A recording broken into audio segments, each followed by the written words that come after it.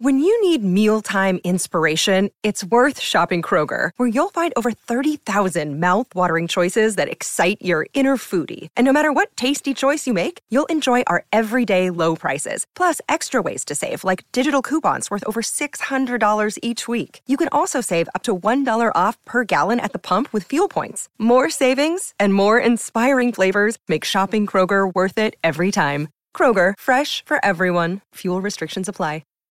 Why take one vacation with the family when you could take all of them? With Royal Caribbean, you don't just go to the beach. You visit a private island and race down the tallest water slide in North America. You don't just go for a road trip. You ATV and zip line through the jungle. You don't just go somewhere new. You rappel down waterfalls and discover ancient temples. Because this isn't just any vacation. This is all the vacations. Come seek the Royal Caribbean. Ships Registry, Bahamas. This episode is supported by FX's Clipped, the scandalous story of the 2014 Clippers owner's racist remarks captured on tape and heard around the world.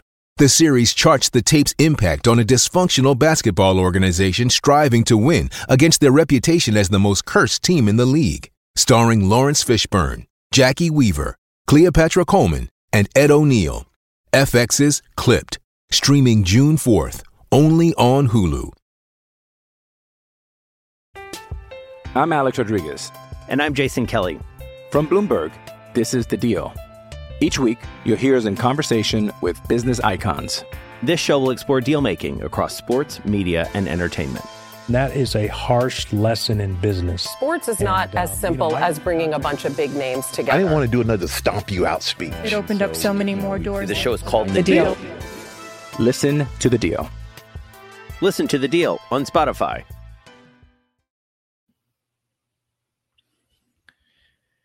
Hey, everybody. Welcome to It Never Rains on This podcast. I'm Hithliday. I'm the managing editor for Addicted to Quack. It's a website.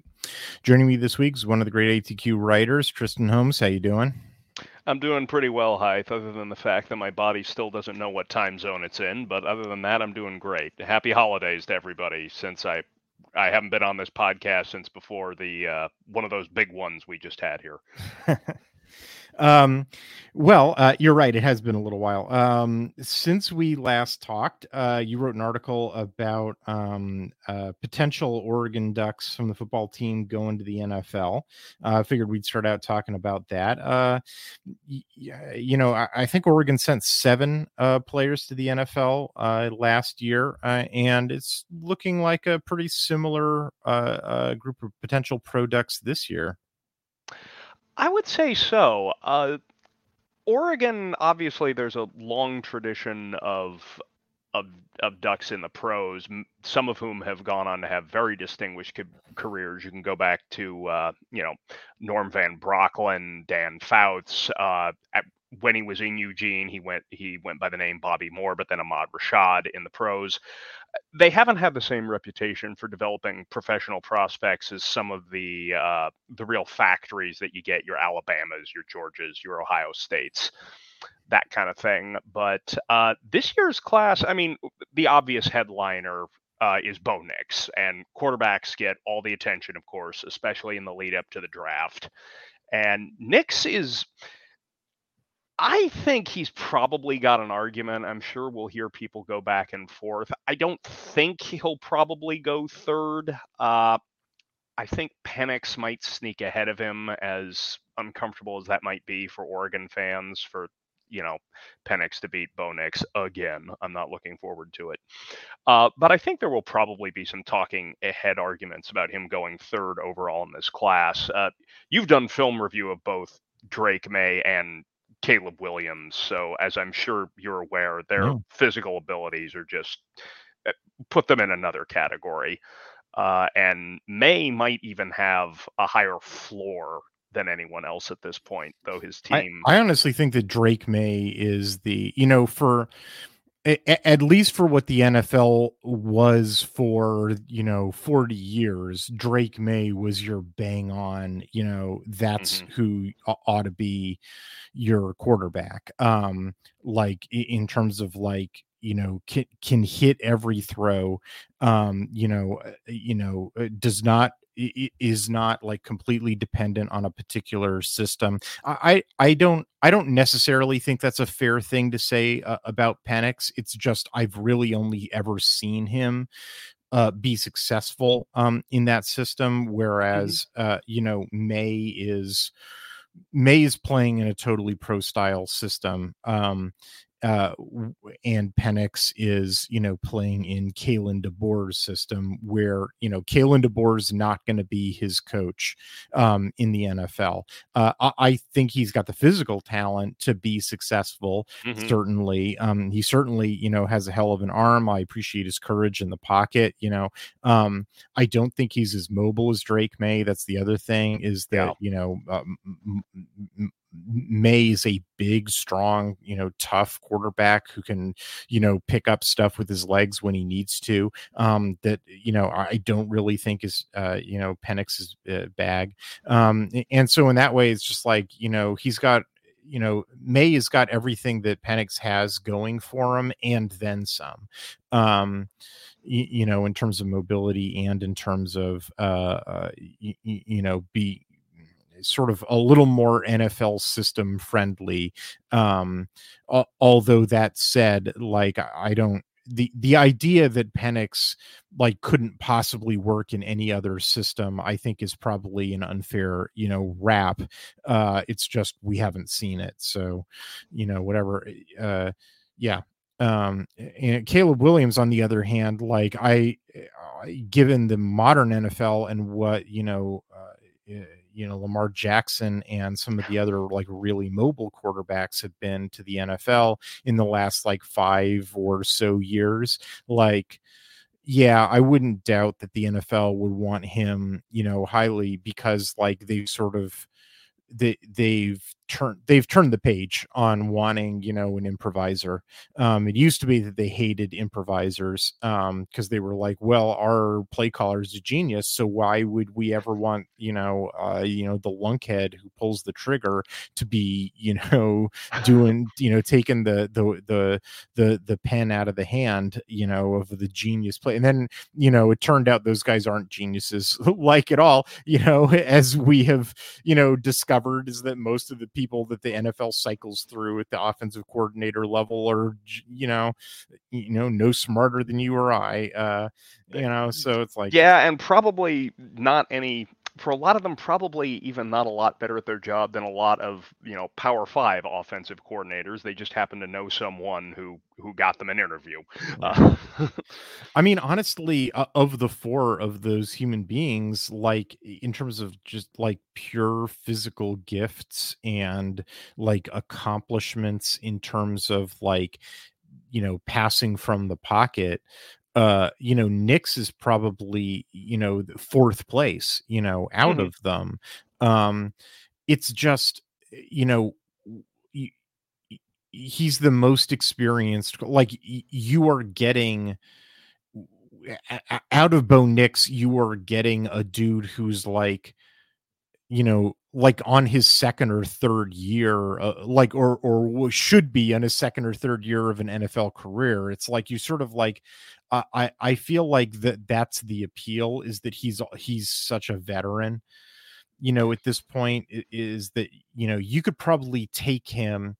I probably wouldn't start him right away, but I would, if I were an NFL team and I was like, look, I've got my starter, but I'm a little worried about him getting hurt and needing a quarterback to play, in a spot where like, I don't want my developmental quarterback. I want, a dude who could take us the rest of the way. Like, yeah, I would want Bo Nix. I would want Bo Nix more than I would want the rest of those guys, as a like, finish the job kind of quarterback, because like the dude doesn't really make mistakes. Like the dude, he takes care of the ball, he makes the appropriate throw. He's super accurate. He reads the field correctly. Like he's just, in terms of having his head together, and just being the vet, like, yeah, number 1 with a bullet among all those guys.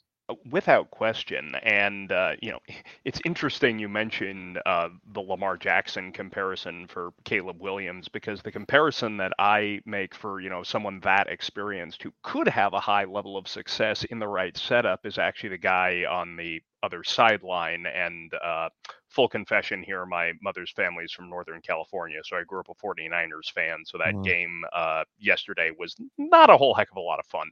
But the comparison I might make is a Brock Purdy, someone who I also did a full year of film study on. Yeah, exactly, and someone who was less experienced than Nix coming out of college, because literally no one in the history of college football has played more games as a starter at quarterback than Bo Nix. That is just, the numbers bear that out. But as someone who has found success, admittedly surrounded by a lot of talent on that 49ers squad, and with a really good offensive coordinator with his head coach. But if you're looking for someone who can be a backup on a rookie salary and has the potential to just let what you have work, it may not elevate or be able to improvise as well as a Caleb Williams or maybe even a Drake May, but is going to make that offense work, is accurate, and can fill that Brock Purdy role, and frankly probably has a stronger arm and more athleticism than Purdy himself. Oh, yeah, that's then that is the argument I would be making for Bo Nix if I'm at the draft table and I'm saying our turn has come around and I think we need this guy. I mean, it's funny, we didn't see it that much this year. Or like hardly at all. But like the other thing about Bo Nix is that like he has elite level escapability. Like, I mean, we saw it a bit in 2022, like a couple of plays where it's like, I mean, like the way that he would spin out of pressure and then run for first down is like, I mean, I watch so many teams. I mean, it's Liberty Project, in which it's like the quarterback needs to do that like 3 or 4 times a game. And like we saw that maybe 3 or 4 times this season for Bo Nix, like because of the nature of Oregon's offensive line protection. But like, and so like, I don't know, NFL teams, scouts may not be picking up on that because they didn't have to see it at all. But like, dude, that's a valuable skill. Like a very valuable skill, especially if you've got an early-ish pick. Your offensive line might not be all that great. It is funny how many, NFL quarterbacks Oregon has played and I have done films. Josh Allen back in 2017, I watched all that guy's film. Like, there's a bunch of dudes like Russell Wilson, I watched all that guy's film for Wisconsin. Like, Oregon's played a lot of NFL quarterbacks over the years, and beat a fair few of them. Yeah. Let's see. You wrote about Troy Franklin as well. I think that's another pretty high draft pick. Most of the scouting reports, I try not to get. I tried to actually expose myself to some dedicated NFL resources rather than just thinking where I'd like to see these players, because, as an Oregon fan, my bias is going to be, take them high, get them a payday, and put them in a system where I think they'd be really successful. Whereas an NFL team isn't going to necessarily be looking to maximize the player necessarily as fill a need. And if you need a slot receiver at the NFL level and you feel like that's something that's missing, then I think Troy Franklin is someone who you should take a long, hard look at, and pretty early at that. Now, with that said, at Oregon, he was not the primary slot receiver, especially not this year with the emergence of Tez Johnson. He did a very good job from the X position. I hadn't realized quite how low a weight Franklin had been playing that this year. He's tall. He's 6'3". That's tall enough to work on the outside, even in the NFL. But he's only 187 pounds. And I did read a few scouting reports that were critical of his blocking ability. So there might be some questions about, okay, if you see more aggressive press man coverage on the outside, are you going to be able to release from that? And can we rely on you to do downfield blocking against NFL defenders? But in terms of speed and change of direction ability, has the ability to make big plays at the next level. In terms of hands, generally reliable. We did see a few strange drops, but nobody catches them all. I remember I saw Jerry Rice drop a pass once. Admittedly, I can only remember the one, but there were probably more than that. So most projections I have see him as a round 2 pick and one of the first 10 receivers taken. And in the right system where he can put a little more weight on, I think he could find a lot of success, especially if they're willing to move him around a little bit. Yeah, and that's another one where I sort of feel like his NFL potential is somewhat obscured by the nature of Oregon's scheme, in which like he's really asked, he was asked to run a bunch of 15-yard in-breaking routes. Instead of the just run the post over and over and over again. He's great at shaking the coverage. He's great at doing that dip and turn thing in order to get extra yards. That signature move where even if it doesn't work as well as even if he doesn't break a huge one, he can pick up 3 to 5 more yards on that more often than not at the college level. That was always sweet to see. But the NFL is looking for receivers who are I don't know. Every NFL game that I watch is nothing, 80-yard touchdown. And which is why I can't stand the NFL. It's I want to watch the ball getting matriculated down the field and some strategy. I sort of feel like the way that he was used in Oregon's offense is it was really good for defeating college defenses. I don't know what scouts are going to see and how they would see how it would translate to what NFL, teams are looking for. I think it's interesting too that a 6'3" dude would be well, let's make you a slot receiver. But you're right, he totally could play out of the slot. It's just there's so many college teams that would be, so thirsty for outside receiver who's taller than 6 foot. I mean, college coaches especially do get kind of horny for height at times. I try to avoid that, but if you're an outside receiver, having long arms and being a little taller than the person covering you on those sideline routes, it isn't going to hurt anything. You wrote about Brandon Dorlus, one of my favorite Ducks ever since his true freshman back in 2019. We'll talk about Jackson Powers Johnson in a second. He won the Remington Trophy this year for the nation's best center. Back in 2019, the Remington Trophy went to Wisconsin center, who after I studied Wisconsin, I was like, this guy doesn't deserve it. He got the award for just being Wisconsin's offensive line. It was Wisconsin's probably got a good offensive line. Let's give that guy the center. And I was like, I don't actually think he's that good. I think that Oregon's going to have a pretty good game against him. And they did. And so I was putting clips in my article of Brandon Dorlus, mid 3-star from, true freshman, just wrecking the Remington Trophy winner. And I was like, those guys don't, watch film. And hey, there was another offensive line award that happened this year that was sort of reminiscent of that. Anyway, Brandon Dorlus really good. You listed in his article that he played the 4-eye, which is I guess, that's true. At times he did play that position, but he was really all over. I would see him play everywhere from 3 to 7, really versatile. I really like this guy. I think he's going to have a long and rich NFL future.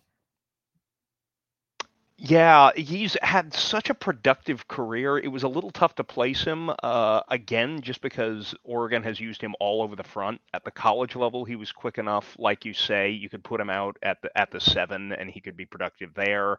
I mean, the mint front, technically the so-called standard, as I understand it, having read your articles, is you got, a 4-eye, a 0 on a 4-eye, but there's a lot of variation on that depending on what the offense does from time to time. He's played in a 5-tech as well, in kind of a quote-unquote traditional 3-4 end spot, and he's been successful everywhere. Honestly, he probably should have drawn a lot more holding flags this year than he actually got. He's started, I don't know if he watches European football as well, but he started the sort of, help, I'm being repressed, sort of waving your arms around when someone was grabbing his jersey. And for someone who's looking for depth on their D-line, I think that positional versatility could be something that makes him really attractive. He's not the biggest guy by NFL standards. I mean, again, 6'3", around 290 pounds. That's pretty darn big for most human beings. But when you're talking about professional defensive linemen, particularly in a 3-down front, that's not overpowering. So he may find some criticism there. But probably going to be a second-day pick, especially if the scheme they're going to values versatility. Again, this was a little bias that came out in the article. I compared him a little bit to Eric Armstead. I don't think he's quite that physically imposing. He doesn't have the same arm length. Yeah. So I don't know if he's ever going to find a niche quite like that, but just something that lets him... Playing him from a position where he doesn't have to overly rely on speed. I don't think he has the sort of perimeter initial burst that you might generally be looking for at the NFL level in a pure pass rusher, but he's someone who could certainly set the edge and compress the pocket. I just really, I just think he's a tremendous athlete, like the way that he he's just like his physical strength, his technique, is incredible, and it was incredible as a true freshman. It's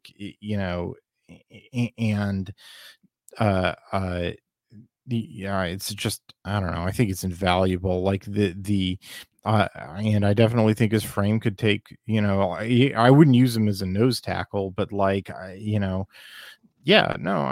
definitely think that that's an NFL dude. Like, he's got it written all over him. Powers Johnson, the center. I'm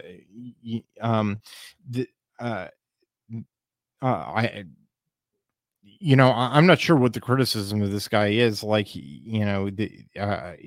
he's got the right frame for it. He certainly knows how to get the blitz protections, out. He doesn't get run over. I don't know, what criticism of him did you find?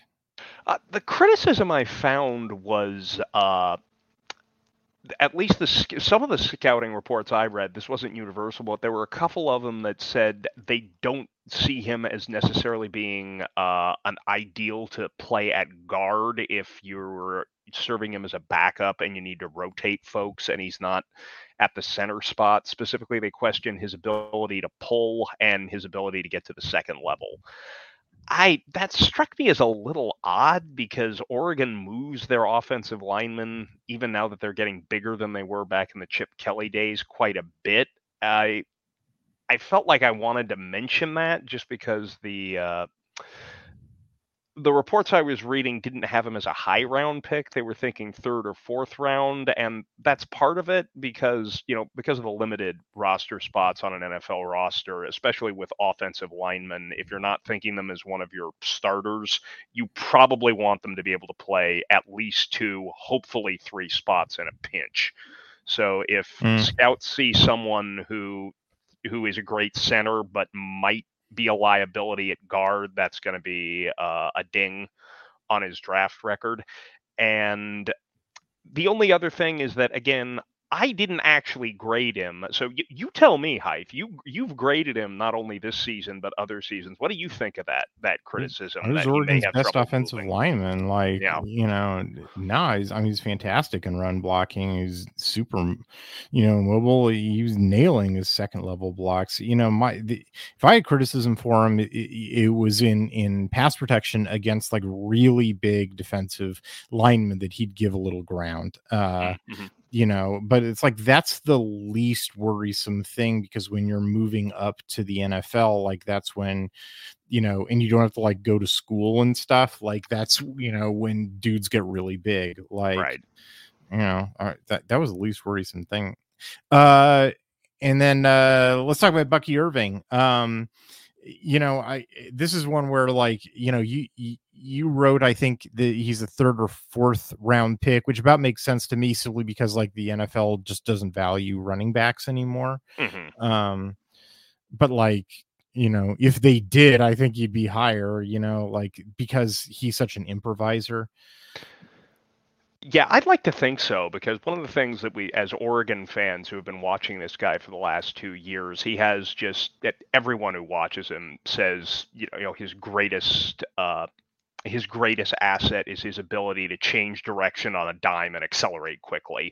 So if there's not a hole where there's supposed to be, he's got the vision, he can try to find another one, and he's got the quickness to get through it. His top speed is no slouch, and I think maybe the best thing he has going for him, especially these days in the NFL as a back, is he's shown really good hands, and he has shown the ability to split out wide, which is, that kind of versatility is very valuable. Yeah, his value as a pass catcher. Yeah, exactly. Yeah.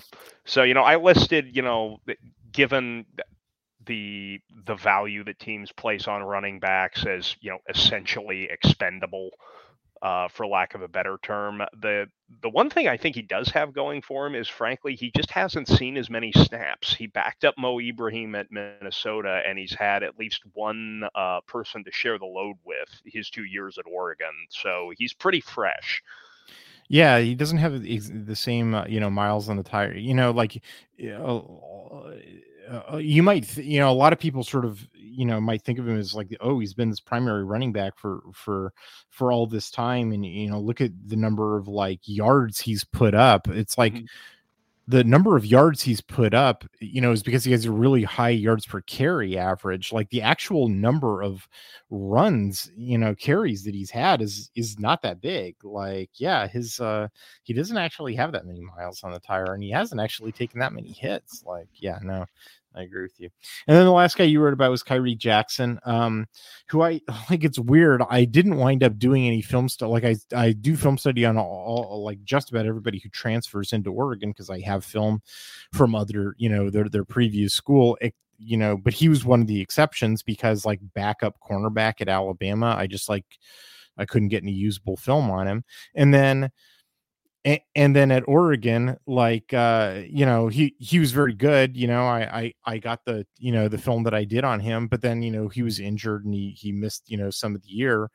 Your rep on him was that, like, yeah, he seems pretty good. He missed some of the year. He probably wouldn't be, that high, except he's 6'3", and so some NFL team's going to take a flyer on him, because they need cornerbacks, because cornerbacks are super valuable. It's the pieces that produce the passing offense and the pieces that stop the passing offense are the super valuable, positions in the NFL. So like, yep, he'll jump up a couple of rounds on the draft boards, and I was like, yep. Yeah, that's about the shape of it. I mean, this is someone that as an NFL team, you're not going to draft on the tape, because there just isn't a lot of tape. I would have loved it if he had had more tape here at Oregon. I think Oregon could have really used a fully healthy Kyrie Jackson, especially in the 2 games they didn't win.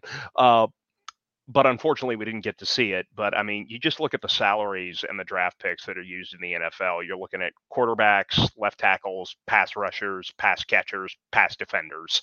And you've got a 6'3" corner, long arms. He can run stride for stride with most receivers.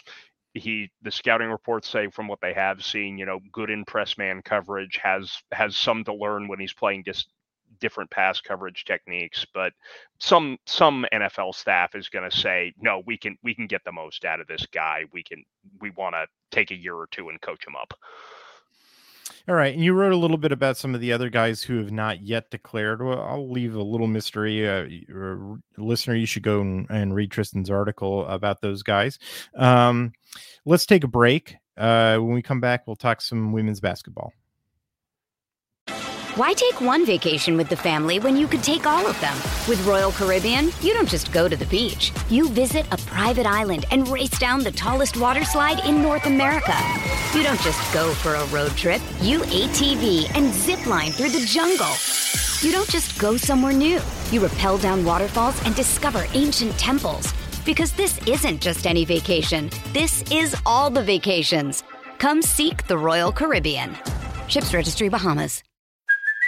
Hey, it's Kaylee Cuoco for Priceline. Ready to go to your happy place for a happy price? Well, why didn't you say so? Just download the Priceline app right now and save up to 60% on hotels. So whether it's Cousin Kevin's Kazoo Concert in Kansas City, go Kevin, or Becky's Bachelorette Bash in Bermuda, you never have to miss a trip ever again. So download the Priceline app today. Your savings are waiting. Go to your happy place for a happy price. Go to your happy price, Priceline. So the ladies head down to St. George, Utah, for some reason, and played against Utah Tech, which I believe used to be known as Dixie State. I don't know why a team in Utah was known as Dixie State. Apparently they didn't either because they changed their name. And then also played Oklahoma State. This is like I don't know why this tournament existed. I don't know why the teams were there that were there. And I definitely don't know why Oregon lost to Utah Tech. But like they did.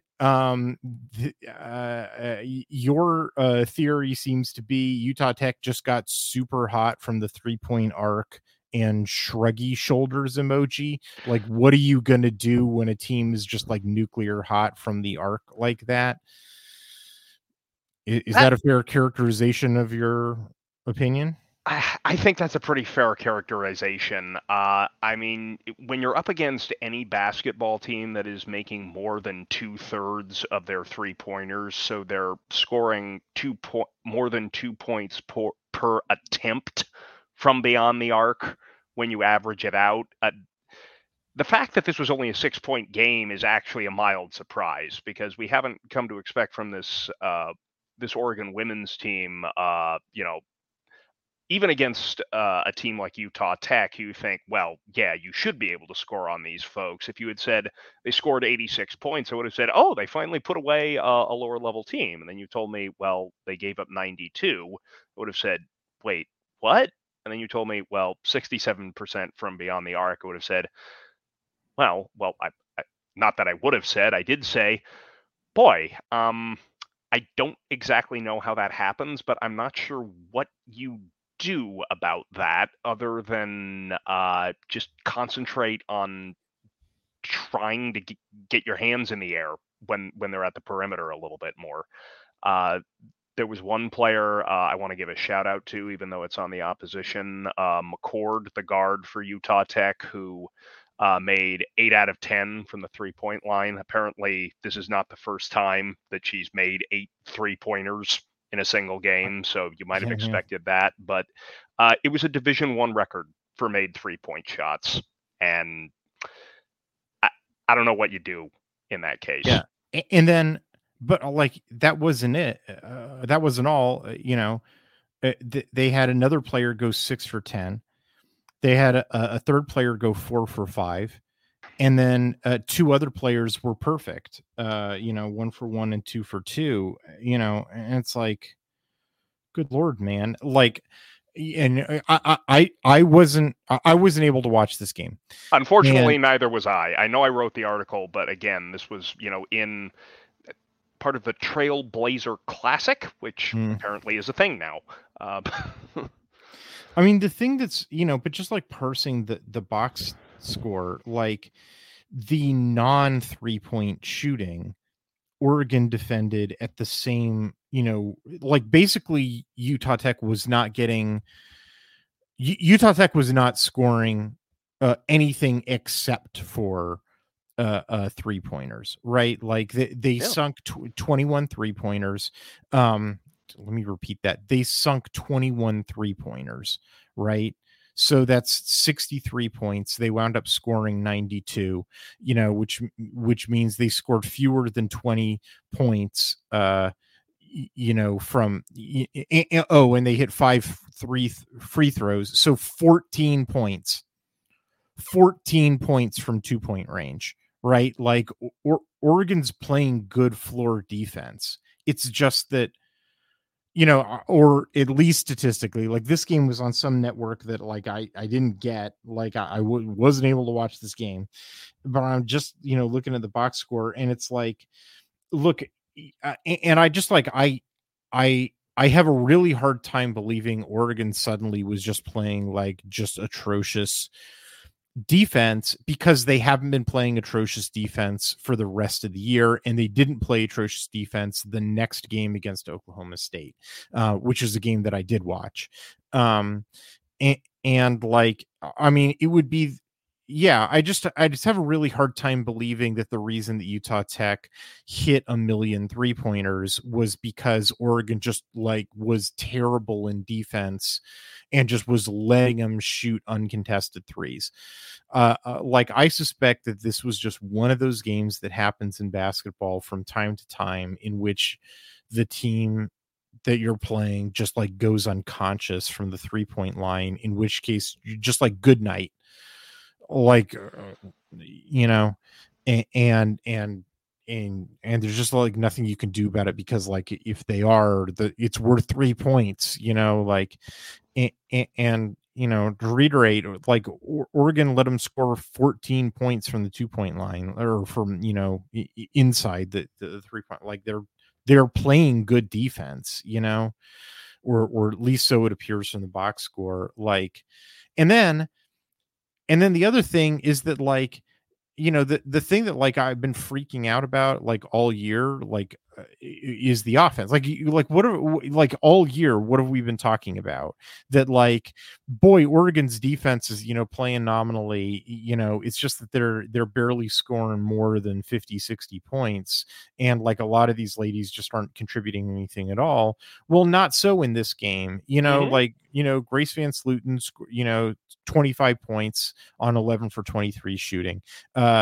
You know, Chance Gray finally is above 50%. She hit 6 for 10 on 3-point. You know, like in any other game, you know, we jumping for joy. She's more than 50%. She's finally jacking up threes and making them, right? Filipina Che, 6 for 8, right? Like, you know, gets 9 rebounds. Like, you know, Sophia Bell finally is contributing stuff, right? You know, 3 for 6 from the floor. Sarah Rhombus chips in 4 points.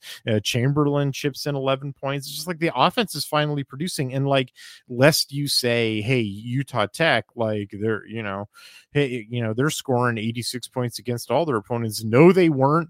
You know, like they played a bunch of lower division teams, which they could barely score, you know, more than 50 or 60 points. It's like, you know, they were finally scoring points. I was like, oh my God, they figured something out offensively, and it's just completely obscured and forgotten by all the, you know, all the people who are just like, you know, that they are all, you know, by the Fire Kelly Graves crew, which like, look, man, I got like 1 foot in the Fire Graves bandwagon, you know, because I do think a lot of the flaws with this team, like, for example, not having a point guard, you know, after Peyton Scott getting injured, like not having a backup, and like having so many players who are like kind of, you know, non-scorers on the bench. Like, I do think all of those things are his fault. Like, I got a foot in the Fire Graves bandwagon, but there are people who are like throwing a party on it, and we're missing out on like a lot of the stuff, and I think are probably misanalyzing this game, because they're just like emotionally like, I am so pissed off at losing to this game that like I'll just make stuff up and not really look at the box score. And like, the box score shows a really good offensive performance and Utah Tech just being unconscious from 3. At least that's my interpretation.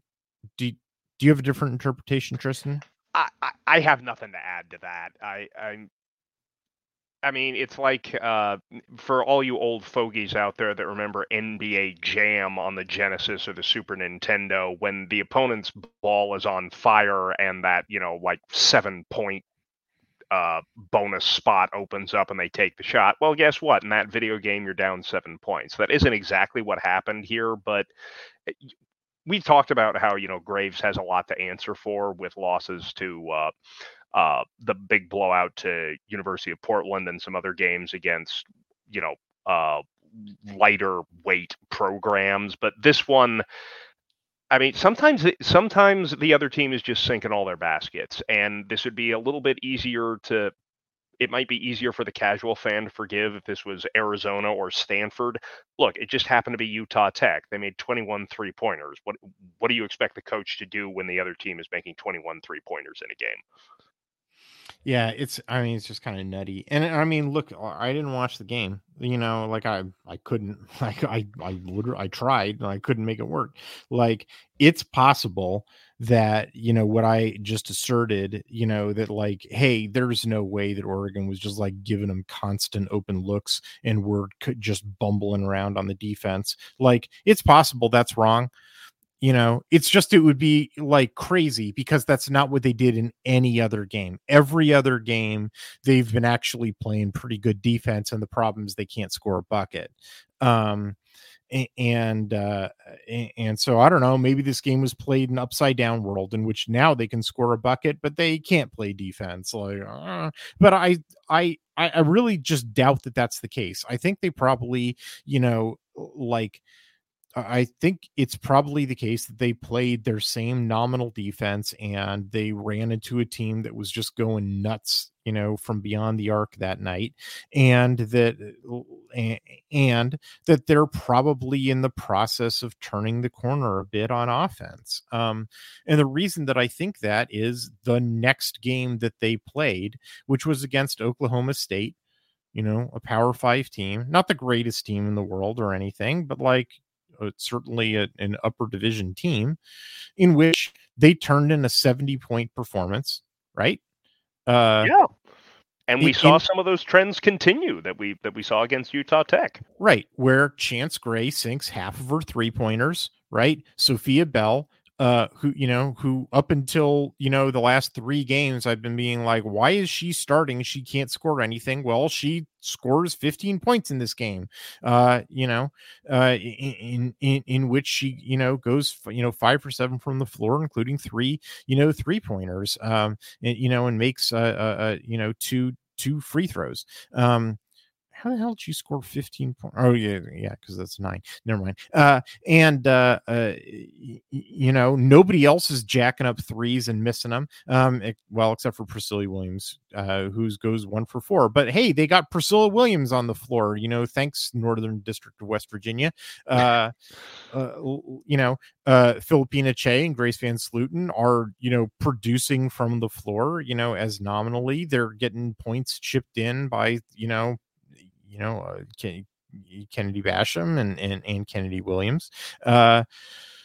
Hey, they're scoring points. Like that was the thing that I've been like rattling the chain about is like, please score points. Like, please somebody, and look, they're scoring points. Yeah, they're scoring points, and they started scoring right out of the gate. At the end of the first quarter, they were up 16-8, and they didn't let up. Oklahoma State rallied a little bit, technically outscored them by a total of 1 over the second half, but they tied them up in the second quarter and were able to hold on to that lead pretty much the entire time. But it's like Oregon, like they were shooting 49% from the floor, 46.7% from the 3-point line. They half their points came from the paint. They had 10 fast break points. It's like everything, offensively that I've been asking for all year was like showed up in this game. And then, defensively they performed, nominally, with the exception of giving up, a few more 3-pointers than would be expected. Like in the second quarter, they gave up 50% 3-point shooting, which is pretty much, why the opponent crested 60 points, right? Is they had a good second quarter, but other than that, they limited them to 33% shooting from the floor. And they were fouling a bit. That was sort of the other things. Oregon was playing pretty aggressive defense, and that they wound up getting called for a bunch of fouls, a few more than I thought was. I sort of thought the refs were a little happy with the whistle, to be perfectly honest with you. And then, to their credit, Oklahoma State was like, pretty reliably hitting their free throws. But like, Oregon was basically playing their nominal defense. Like this was a pretty like thorough, I know the final score was 7 points. Oregon was in control of this game the whole way, wouldn't you say? Absolutely. I don't believe they ever trailed in this game. It got close, but they came out and they took control of the game and they held on to it the whole way. And as you say, I mean, again, Oklahoma State, this isn't a powerhouse, but this is a Power 5 team. And if we can see performances like this in conference play, this Oregon team is certainly not going to be the favorite to, take the tournament at the end of the year, probably, but it doesn't necessarily have to be a lost season by any means if we can see some of these trends continue on. And I certainly hope we do. I mean, if you want to nitpick, it was only 60% from the charity stripe. You'd like to see that up a little bit, but there's a lot. It seemed like there was a lot more ball movement in this game than we've seen previously. There's a lot more assists coming on the stat sheet against Oklahoma State than we've seen in previous games. That's true. 21 assists in the game, including 8 by Kennedy Williams, which, like, I don't know. I thought that was interesting. Considering that she came off the bench, in this game, I think, Graves has been starting Kennedy Basham, who, I don't know. I think they like her as a defensive player, and maybe there's some value there, but like, I don't know. They've been Kennedy Williams and Priscilla Williams, right? So there's a Kennedy Basham, there's a Priscilla Williams, and then there's Kennedy Williams. So this is really going to trip me up. Yeah. Man, I think maybe they might want to start reconsidering like some of the lineups, stuff like Sophia Bell maybe has turned a corner. She's actually scoring points now. Like Chance Gray's finally sinking her 3-pointers. So like, okay, you've got 4, and like obviously you're not taking Grace Van Sluten or Philly Che off the floor. So you got 4, but it's like, okay, so who's your fifth starter? They've been defaulting to Kennedy Basham, but like that's, I don't know. I think that that probably deserves some consideration. Like, maybe Priscilla Williams now that she's available. I don't know, maybe Kennedy Williams, because like as you say, she was really shoveling it, pretty well. In this game, and they need a point guard, or they need somebody to fill in for Peyton Scott. Yeah, exactly. That's the thing that we've talking about. Things you can blame Kelly Graves for. How come you didn't have a replacement point guard ready to go? Right, or just a backup. Like, was his plan to play her for 40 minutes every game? Like, all right. And anyway, as I'm sure you recall, all season long, all the entire non-conference, I had been like, hammering the table about like, because it seemed like an extension of what I was pissed off about, in the previous couple of seasons about where, Oregon would play decent defense, but they couldn't put the ball in the bucket, and they're nominal, their guards, their stars, just couldn't put the damn ball in the bucket. And I was like, where is my offensive production? And, and then, with Van Sluten hurt and Che, still developing into a basketball player, like if your guards aren't stepping up and making buckets, like that's a lost season. And so when this year, it seemed like more of the same, where it's like, oh my God, they don't have a point guard and they can't, make a bucket. I was just like, I can't take another year of this. But these last several games, sort of, I've been like, hey, look, offense, like the thing that I wanted, like it's there. Like, even though they had an embarrassing loss to a lower division team, and Utah Tech, if you dive into it, like there's more offense in that game than in a bunch of wins, Yeah, in the long run, it might actually be a game to feel more optimistic about this team. Yeah, I don't know. We'll see how they do going into conference play. Like that could all be an illusion. Who knows? But like, I don't know, man. I kind of came off of this, given that my number one thing was I want more offense. I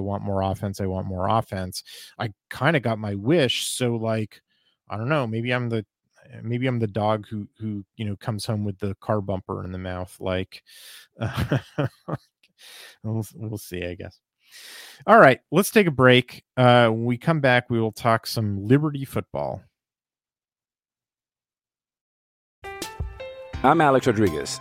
And I'm Jason Kelly. From Bloomberg, this is The Deal. Each week, you'll hear us in conversation with business icons.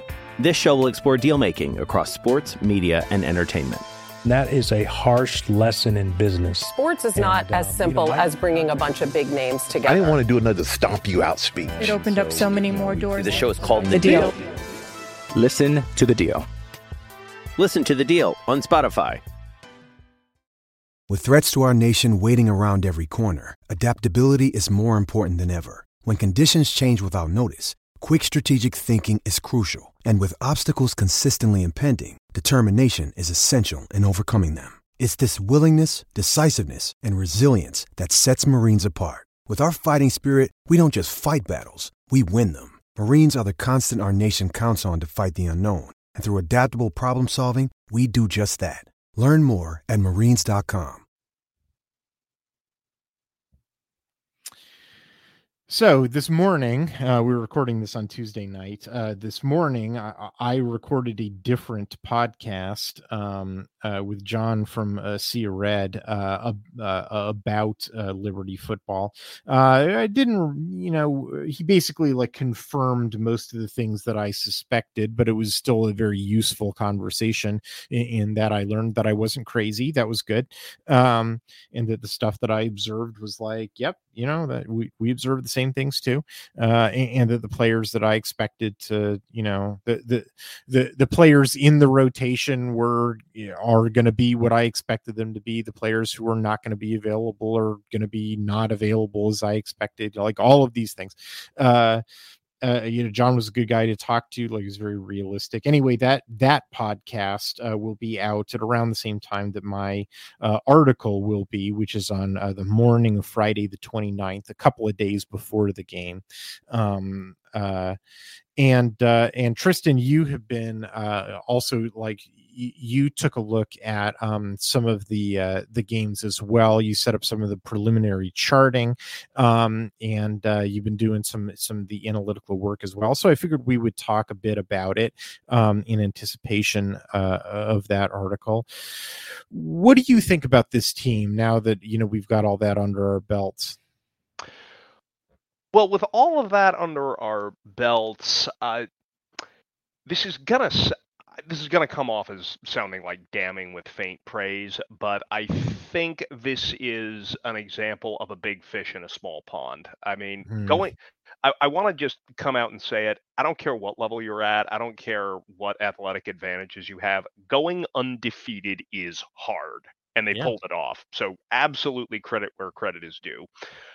They did have a couple of close calls. This is not just stomping on everyone. And I got to see some of their closer calls. There was one against Sam Houston State, which is a team that is actually in the midst of transitioning up from the FCS level, where this offense just wasn't really clicking that night, and it ended up being closer than it probably needed to be. And in fact, Sam Houston State had a chance to win the game using a strategy with their passing that I'll run by you at some point during this conversation. And the other real close one that I got to see a lot of plays on was against Middle Tennessee, which is another team. I don't think they made a bowl game. That game. Now, obviously, we're talking about, for sake of comparison, other Conference USA quarterbacks, but Middle Tennessee's quarterback actually had some zip on his ball, which, again, I think brought to mind. I mean, this is an offense that poses some unique challenges, and the defensive staffs in Conference USA, when they normally only had 1 week to get ready for it, frankly, didn't do a terribly good job of getting their players ready for it. There were a lot of missed reads. There was one play I remember with a backside defender who obviously should have been taking the quarterback, had a chance to hit the quarterback from the blind side and cause a fumble, and just went for the running back. And their quarterback said, "Oh, gee, that guy should have hit me. I guess I'll go score now." Yeah. No, I mean, you're right. It's just like, you're right about any team that goes undefeated. That's impressive because it means that they never slipped up. But it's also the case that any team that goes undefeated had a lot of good luck. And like, it's all over the film is like, boy, this team had a lot of, lucky strokes, and survived close calls where like games definitely could have gone either games that were big wins could have been real close, and games that were real close could have been losses if they had, instead of good luck, they had bad luck. Yeah. Well, it happened all the time. Or I was just like sort of watching goofball opponents where it's like, no, don't do that. Like, no, what are you doing? No, that's not how you defend that. Like, yeah, what are you going to do? Like, all those things happened in the past and on my screen, I can't reach through it and into the past and correct, the mistakes that the opponents were making, Yeah. And with that said, I mean, the athleticism in this backfield can pose a challenge. Obviously, Salter, their quarterback, has a lot of athleticism. Oh, yeah.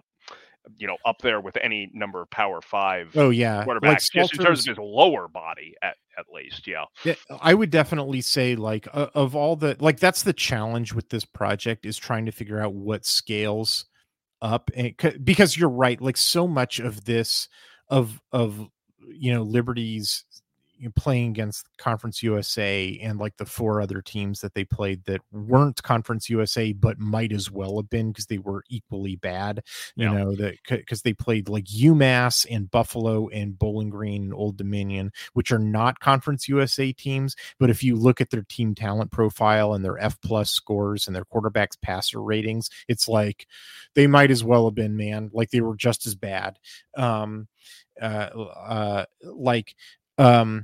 So much of Liberty was just like, hey, they just had like, it was just like men among boys. That was the thing. One of the things that I talked about with John is that, like, one of the things that makes it sort of difficult to figure out how Liberty is going to perform against Oregon is that it's like, now it's going to be men against men, and it's like it's never been the case that they played a team in which they weren't at least several positions on the field, not all of them. Like, there are several positions where it's like they were the equal of the teams that they were playing, but for several positions, it was, men versus boys.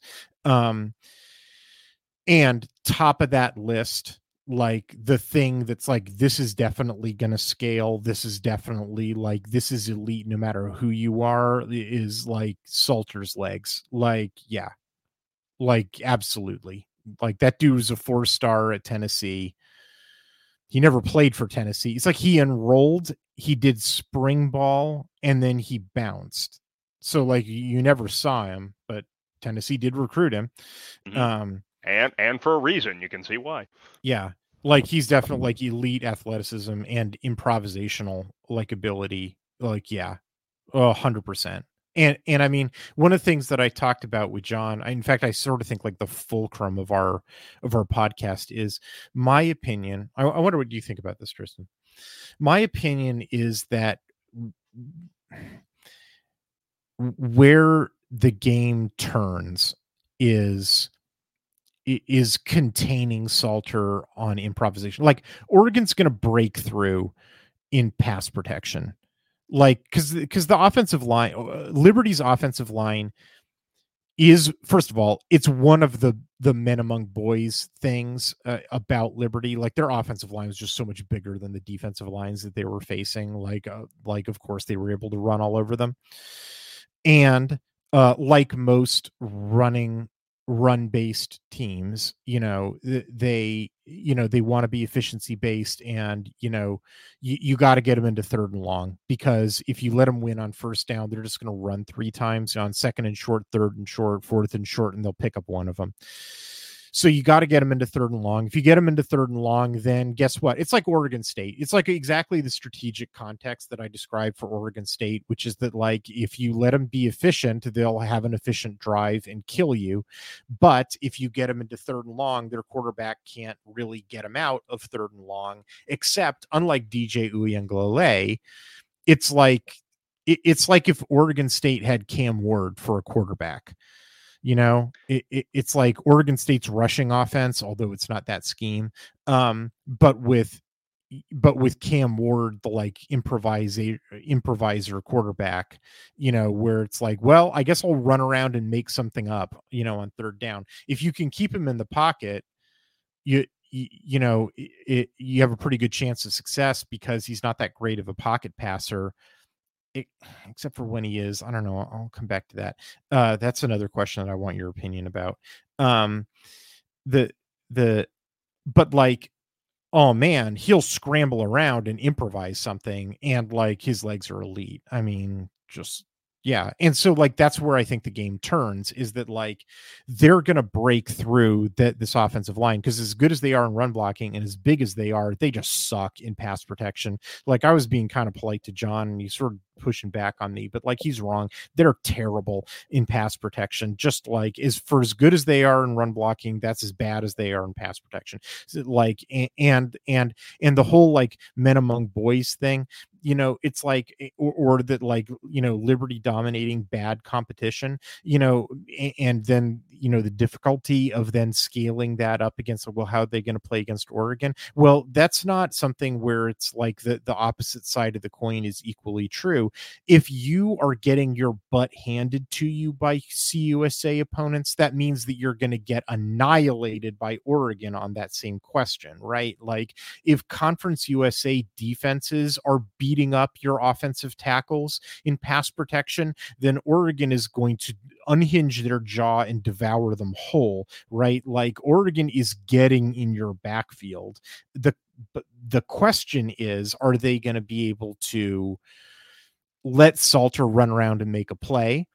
In which case it's going to be a long game. Like it'll go to the fourth quarter, or are they going to shut him down, get a sack or a throwaway or like a 2-yard pass that goes, and then they have to punt, in which case the game will be over very quickly.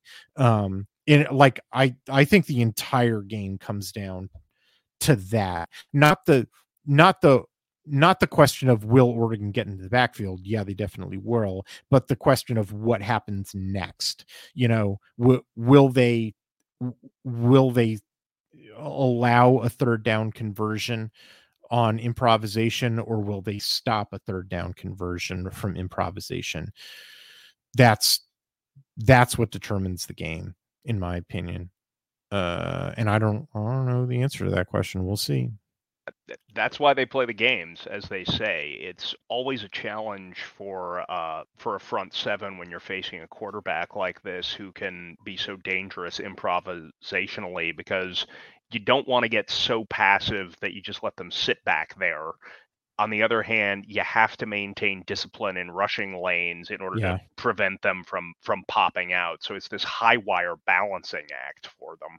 And that's going to determine whether this Liberty offense can get anything going, both in the passing game and really in the running game. Because while I do like Liberty's backs, as you said, the numbers bear out that where they get their big chain moving plays is when someone bites on the dive and Salter is able to get out on the edge and use his own legs and or the pitch to get chunk plays. So if you can prevent him from getting those chunk plays on the perimeter and then contain those scrambles on passing downs, that's the challenge on defense. Well, yeah, I mean, that's the thing about the rushing offense is that you have to be accounting for the quarterback at all times. Like, you have to be accounting for him scrambling on passing plays, and you have to account for the quarterback draw on passing plays. Like when they start to drop back to pass, you have to remember it could be a quarterback draw. You have to remember it could be a scramble. And on run plays, you have to remember that, like, he's 1,000-yard rusher too. You have to account for the quarterback is part of, it's a triple option rushing offense. Now, I think that the rushing offense is actually not that difficult to contain, or at least strategically. Like, it shouldn't be that difficult to study your film and figure out the answer, because all of their triple option runs start with the inside run, and their inside runs are the least effective runs. And so all of their damage is done on the outside. All of it, like all of their damage is done on the outside. And so all you really need to do is sacrifice a single defender to play wide and force the run on the inside, and just be able to stop inside running with the remainder of your defense, which, if you've got big defensive linemen, you should be able to do that. Well, guess what Oregon has, right? So I think that Oregon should be able to study the film, realize that all they need to do is force the run inside, just never let the run get outside, and just have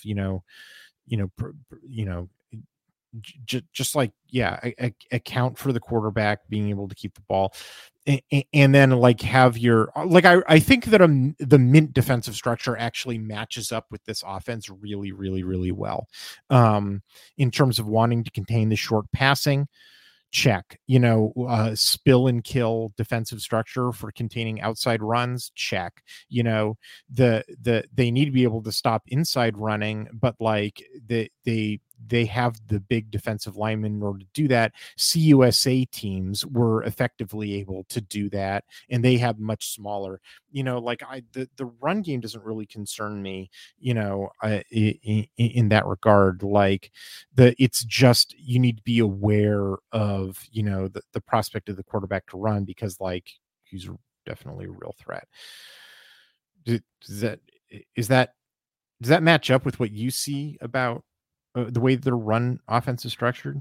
That lines up with what I've seen. Again, I got to see non-garbage time in 2 full games. A lot of other times I was working with either highlight packages or extended highlight packages. So it's a bit of a biased sample size, but all the big hitters are getting to the edge when it comes to the offense, and the occasional rainbow that Salter throws despite the funky throwing motion. That's the thing, is that especially the beginning of the year, I really figured that I had Salter pegged as he's just an athlete, he can't throw. And his throwing motion is really funky. And for much of the year, I mean, even at the end of the year, he's man, I really think that they were lucky not to have more interceptions than he did, because I think his RPO reads are pretty poor. In the conference championship game, he threw three balls that should have been intercepted because his RPO read was wrong. And dude, the dude that you were reading is standing right there. You're supposed to hand the ball off. Instead, you're throwing it right at him, and somehow he didn't intercept it. And then you did that again, and then you did that again. Are you kidding me? This is insane. And then, he throw, and he throws way too much of a fastball. It's he really whips his body. And here's the other thing. There's this crazy stat where the dude can't throw deep on Liberty's side of the field, Liberty's side of the 50-yard line, over and over and over again. If they're on Liberty's side of the 50, he'll try to throw it deep and just fail miserably. He can't do it. But then, a magic curtain at the 50-yard line, he passes through it, and then he can, which is what? I'm sure you saw these where, and it's why he's the number 1 quarterback in America and it's because they don't pass that often. And so it's the denominator is really low, but in terms of number of long passes per pass, he's the number 1 quarterback in America. It's nothing but bomb. Now, another large part of that is how terrible the competition that they're facing. There's so many coverage busts, which is super frustrating, because you can't really put that stuff in the article, because it's not helpful to put stuff in the article where it's look, they completed a pass where the defense is useless, like, well, of course, but that's not useful to anybody, Yeah, that's tough to filter out when you get those explosive plays from defensive breakdowns, and some there of are it's so many defensive breakdowns because these gosh, defenses were god awful. Like this was, they just played such a terrible schedule. It's so hard to fill. I mean, that's the purpose of this podcast is sort of to talk about the writing process. And like, man, it's been really difficult to select clips for this article, even though I have an entire season's worth of them, because like you're trying to filter out the clips where the only reason this play succeeded, or like, it's just that's not a good way to put it, because the only reason is not, you can never really just reduce it down to the only reason, but like it is irremovable from this play that there was a huge success because the defense or the opposing team was just a colossal screw up.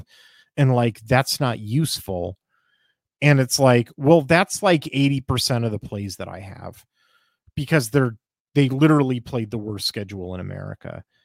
So like, man, that means a lot of this film is just worthless. Which is unfortunate, but if we want to be realistic and useful in the kind of analysis that we present, which is what Addicted to Quack has always prided itself on in these film reviews, then we've got to acknowledge it. Now, so this leads me to, did you have anything more to say on the offense, or should we switch to the defense? No, we can talk about the defense. Yeah, we can talk about the defense. So this actually comes back to the point you were making about the offensive line, where a strength for a team against this schedule might not be a strength for against a team like Oregon, but a weakness is probably going to be an even more notable weakness. And there was something I noticed watching the film that I'd really like your opinion on, because I want to make sure that I just didn't have a biased sample and that this was a pattern that continued. How many times did you see Liberty's secondary fail to pick up a switch release? Oh, all the time. They can't pick up a switch release at all. I swear Sam Houston State nearly won the game by running the same switch release, I think, 5 or 6 times on a 7 or 8 play. Oh, no, they constantly got, they got 2 times during the entire season. They got a offensive pass interference called in their favor. But like, they can't handle rub routes. They can't handle like basic scissors concepts. Like, I just don't like their secondary is not. Their secondary is the deepest part of their defense, and it's athletic. It's why they get so many interceptions. I mean, they literally had the most interceptions of any team in the country with 21. A large part of that is just playing so many god-awful quarterbacks. And I mean, the other thing that's super frustrating about the film is that, like, and this was actually kind of funny talking to John. So they have like two starting cornerbacks. One is named Kobe Singleton. The other is named Amarian Williams.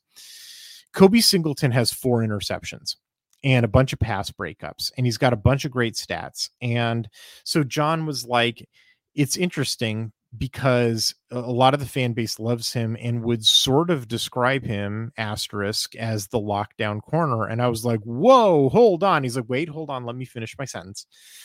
But like, he's also gets burnt all the time because he keeps playing for interceptions. I was like, oh yeah, you're right. Sorry, I should have let you finish your sentence. And I was like, because the dude who's actually the lockdown corner is Amarian Williams. And the reason that I know that is that he has no stats at all, right? Because quarterbacks don't throw against him.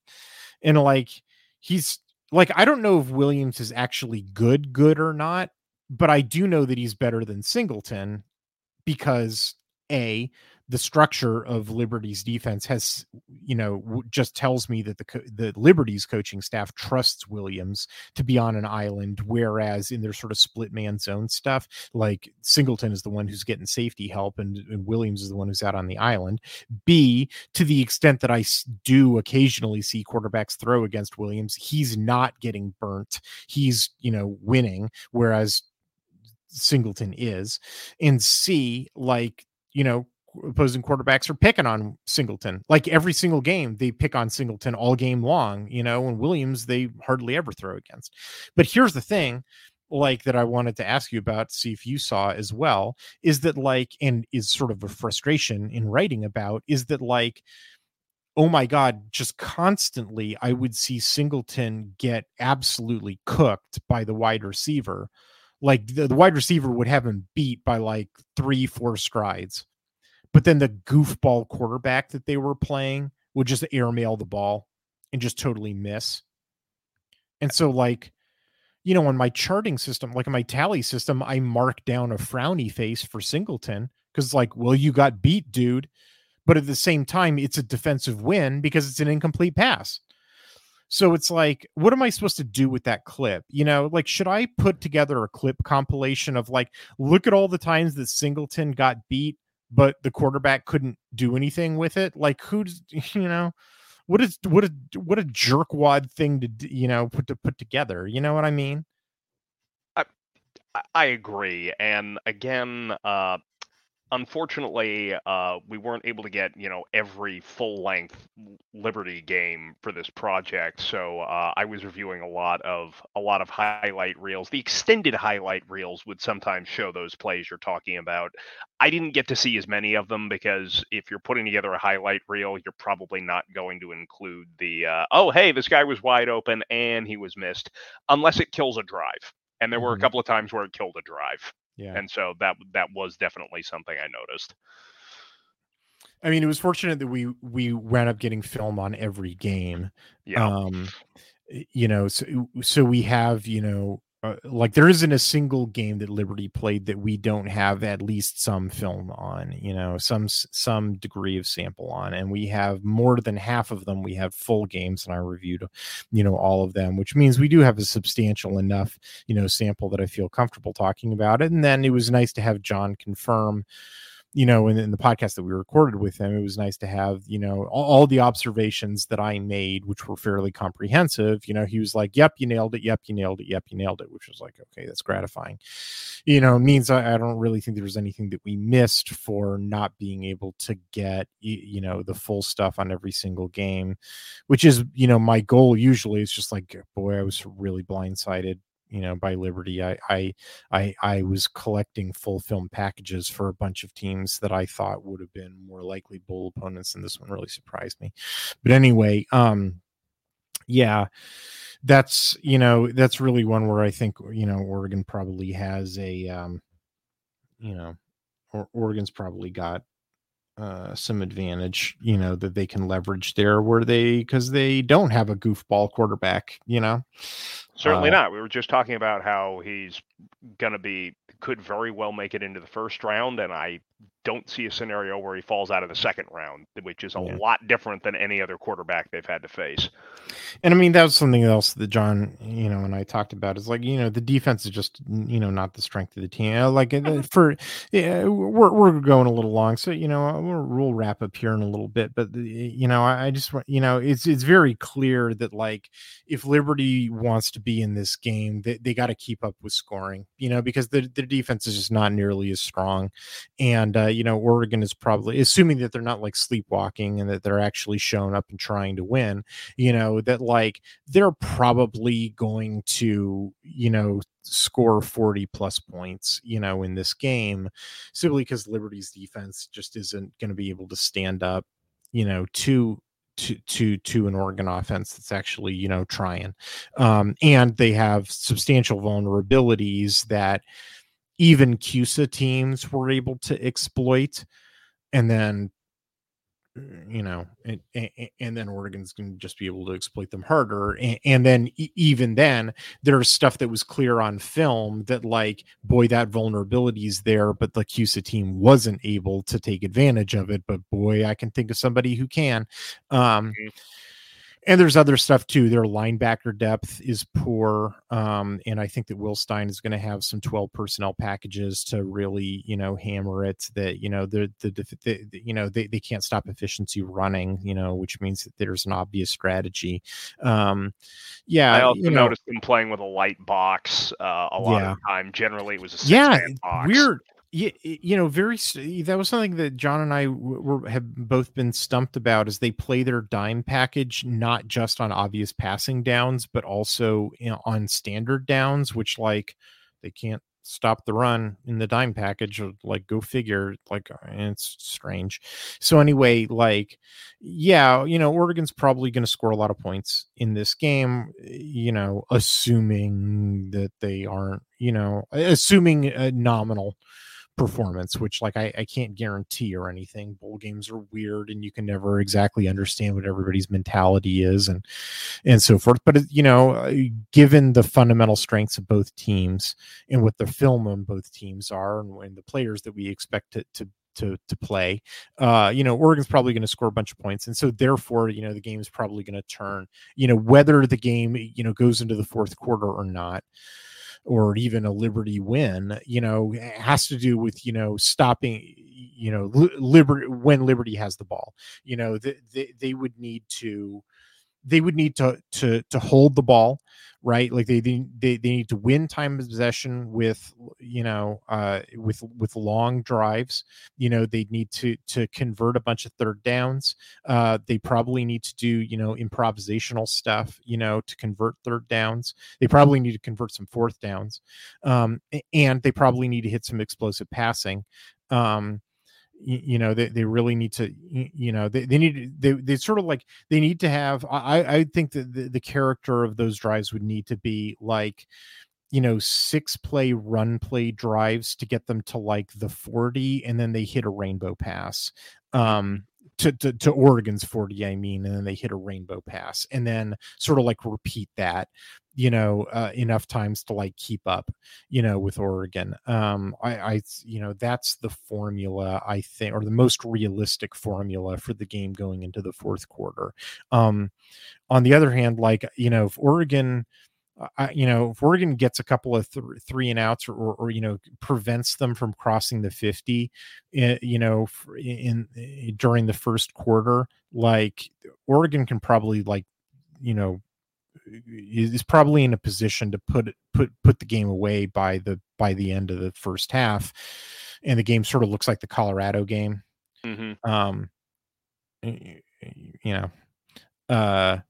Or the Stanford game, something like that, like where Liberty tries to make the game look like the Stanford game, where they hold the ball, but then, like, Oregon just sort of quickly scores and puts the game away.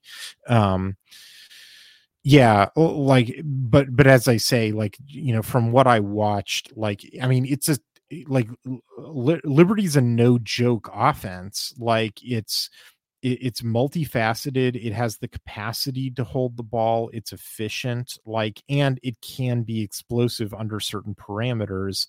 You need to have done your homework, and you need to stay disciplined. Like, all of these are real challenges, like, and it's definitely the case that if Oregon is like sleepwalking through this game and just sort of like relying on if they just sort of say, like, well, we've got a bunch of blue chips, and they've got a bunch of 2-stars and walk-ons, and so therefore this game is no contest, yawn, and they just have been playing Xbox for the last month. Like, yeah, Liberty can definitely take this game to the wire, like, absolutely. Because, like, I mean, it's the 5th ranked offense in F+. Yeah, this is an offense that is difficult to prepare for and fundamentally sound. And, you don't want to, the most classic example I can think of in my lifetime is, don't Appalachian State this. Just prepare for it like you prepared for any other game this season. All right. I think that'll do it for us this week. You got any parting words of wisdom for us, Tristan? Well, whatever pseudo-pagan winter solstice festival you happen to observe, I hope you had a delightful one, and a happy new year to our entire audience. Yes. Well, we'll be recording one more time this week, and so therefore we'll get one more in before the new year. But this will be the last time with you, Tristan. So yes to one and all, Merry Christmas and a Happy New Year. The days are finally getting longer. We had the winter solstice, but still pretty dark out there. Of course, it never rains on this podcast.